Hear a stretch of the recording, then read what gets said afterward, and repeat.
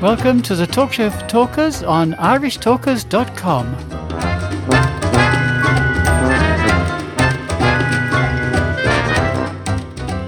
Good evening, Toastmasters, would-be Toastmasters listeners and friends. You're very welcome to the Talk Show for Talkers on irishtalkers.com. Our email address is info@irishtalkers.com. You can also find us on Facebook as the Talk Show for Talkers. And we look forward to your comments, questions and feedback, and indeed your evaluations. You can also listen to previous shows on our website, irishtalkers.com. We also publish the Public Speaking Weekly, and this is a roundup of links from the internet.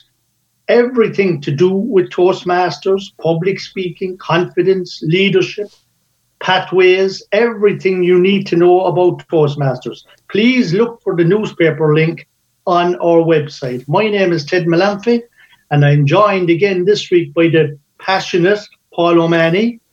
Well, listeners, it's a great pleasure to be back with you again and to be welcomed in that manner by the one and only Ted Malanfi. I wonder who else is here. And thank you, Paul, for that. And the other person who's here is the mindful Moira O'Brien. The mindful Moira O'Brien is here in body and in spirit, I'm glad to say. And looking forward to this week's, I was going to say meeting, but it's so difficult to get out of the habit of being a Toastmaster.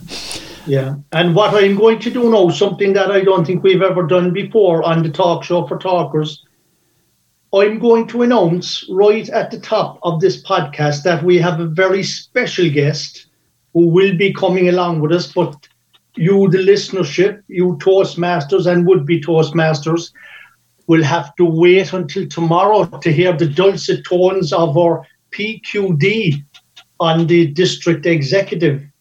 Mr. Gerard Mannix has travelled all the way from the Kingdom in the county of Kerry to be in the room with us today.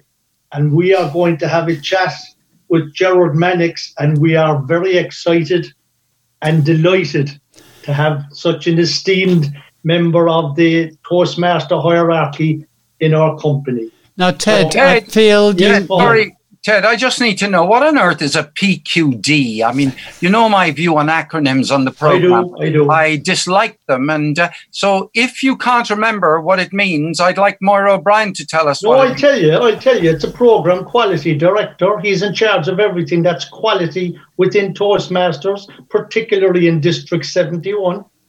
Well, can we avoid calling him the PQD? Or we'll call him Jer from here on, you know. Ted, I think you also ought to explain, for the benefit of our American listeners, of whom there is a substantial number, what you mean by the Kingdom. Oh, the Kingdom is the part of Ireland, probably the most beautiful part of Ireland from a scenic point of view. The Kingdom is lovingly known as Killarney. The Kingdom is the most beautiful spot in the universe. And I have that from my dear departed dad. Note the alliteration. Because my dad told me when I was 10 years of age that I was created down in the Kingdom. I see. Ted, I know I was, because my parents... That's too much information, Ted. Too much Ted, all our listeners in Carlow, Roscommon, Leitrim, Westmeath have all turned off the podcast. Can you please say that we're an equal opportunity podcast? Every county in Ireland is beautiful. I won't have to say it now, Paul, because you just said it for me. You're going to get the usual of what you get every week on this show. So you're going to get a word for the week. You're going to get a thought for the week. You're certainly going to have an interview with Gerard Mannix, and we're going to have another interview with Gerard Mannix, and even in the fourth part, we might even have another interview with Gerard Mannix. But my particular thought for the week comes from a man by the name of David Maraniss. I think he's the executive editor of the Boston Globe or the Washington Post, one of those high profiles anyhow, but he's written a lot of books. He's written books on Barack Obama. He's written lots of historical books. Very well-known man. And he gave us the quote, "Myth becomes myth not in the living, but in the retelling. Myth becomes myth, not in the living, but in the retelling. Well, that's very true, Ted. One cannot deny that a myth can't be written, can it? Because then it's not. I don't think so. It's something that grows legs as it gets older. Exactly. And it requires a story. When you think about it, that's what myths are. Myths are stories which are created over time. Many of them are based around a factual occurrence or possibly a mishmash of historical facts. For example, Robin Hood. Robin Hood, we believe, is based on an historical figure, but the stories that we get of him are pure fantasy. Yes, you hit the nail on the head, Mara. You've just given a lovely explanation of the saying that I just gave you there. Let me chip in with an example of a modern myth that is being developed today. There is the myth of the coronavirus. And the myth of the coronavirus is that the coronavirus happened first in China. And this myth is being encouraged by people who do not know the facts. It is untrue. It may well become equivalent to an urban legend. It may become a myth, and there may be conflicts about whether it's a truth or a myth, because I've had innumerable coronaviruses, as you all know. I've had a cold ever since I was a child. And a common cold is a form of coronavirus. So the coronavirus has been given a very bad name. It's very unpleasant to have a cold, but that's an example of something that many people would carelessly contribute to the generation of a myth, which is a bit like the myth of Sisyphus or something like that. An interesting angle, Paul, but I would say that you gave us a lovely oxymoron there, insofar as you said, let's start with a myth that started today. For it to be a myth, it has to go down through the years. But I can see what you're saying, the difference between what you're telling us and what we know. We know that what you spoke about is a lie. So you cannot say that the coronavirus started in China, but that makes it a lie, not a myth, if you see where I'm coming from.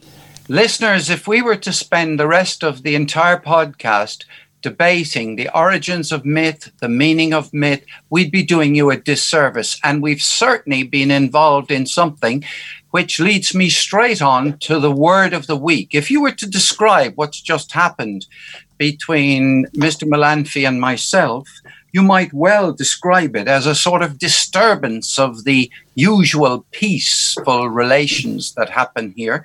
And if only you knew what had gone on in the background, you might have called it an altercation or a commotion. And let me give you one word. The word of the week this week is kerfuffle. Kerfuffle. I better spell it for you because it's got an awful lot of F's, and this is truly an F word. It's the only word that I will give you today that is full of F's. It's KERFUFFLE. It has nothing to do with having fluffy little rabbits. It is kerfuffle, a word that has been around for a long time. Let me tell you, I heard today a story in which my best friend's wife went to a supermarket where they were having a queuing system, and a person arrived who was drunk. I won't complete the story, but you can imagine for yourself that what ensued was a kerfuffle. And it was pretty unpleasant. People were upset. So if I tell you that my best friend's wife experienced a kerfuffle and she is now doing her best to recover from that, needing to sit down, sip a cup of tea, and forget about the number of kerfuffles that this has reminded her about in her life. Paul, I would like to ask you one question. How did they know that the person was drunk? That, Ted, is a complete red herring. That has nothing to do with what we're talking about. That would lead us off in another direction and away from a kerfuffle. So are you trying to create a kerfuffle? No, I disagree with you, because I witnessed a situation the other day where people said that man is drunk. He's after having too much to drink. But what had happened was the man was a diabetic. He hadn't taken his medication and he was falling around the place. He was sick. Yeah, Ted, if I tell you that some of the people there tied him down on the ground and took a sample of blood from him, had him blow into one of these things that the police had, and after all of that was done to him, discovered that he was completely, I'll give you another word, listeners, ossified, and that was the kerfuffle that ensued. Well, now, they didn't have to tie him down or anything. They would have got to smell a drink from his breath if he was that bad. Okay. Gentlemen, I think as we are getting into a rather large kerfuffle, let's call this segment... That's a good example of a kerfuffle, a real kerfuffle between friends. Let's bring this segment to a close. Do come again tomorrow at the same time when we'll be introducing Mr. Ger Mannix. Looking forward to that.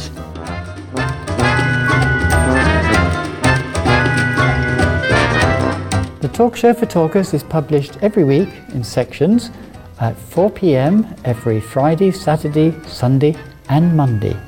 Go to our website, irishtalkers.com, for more information.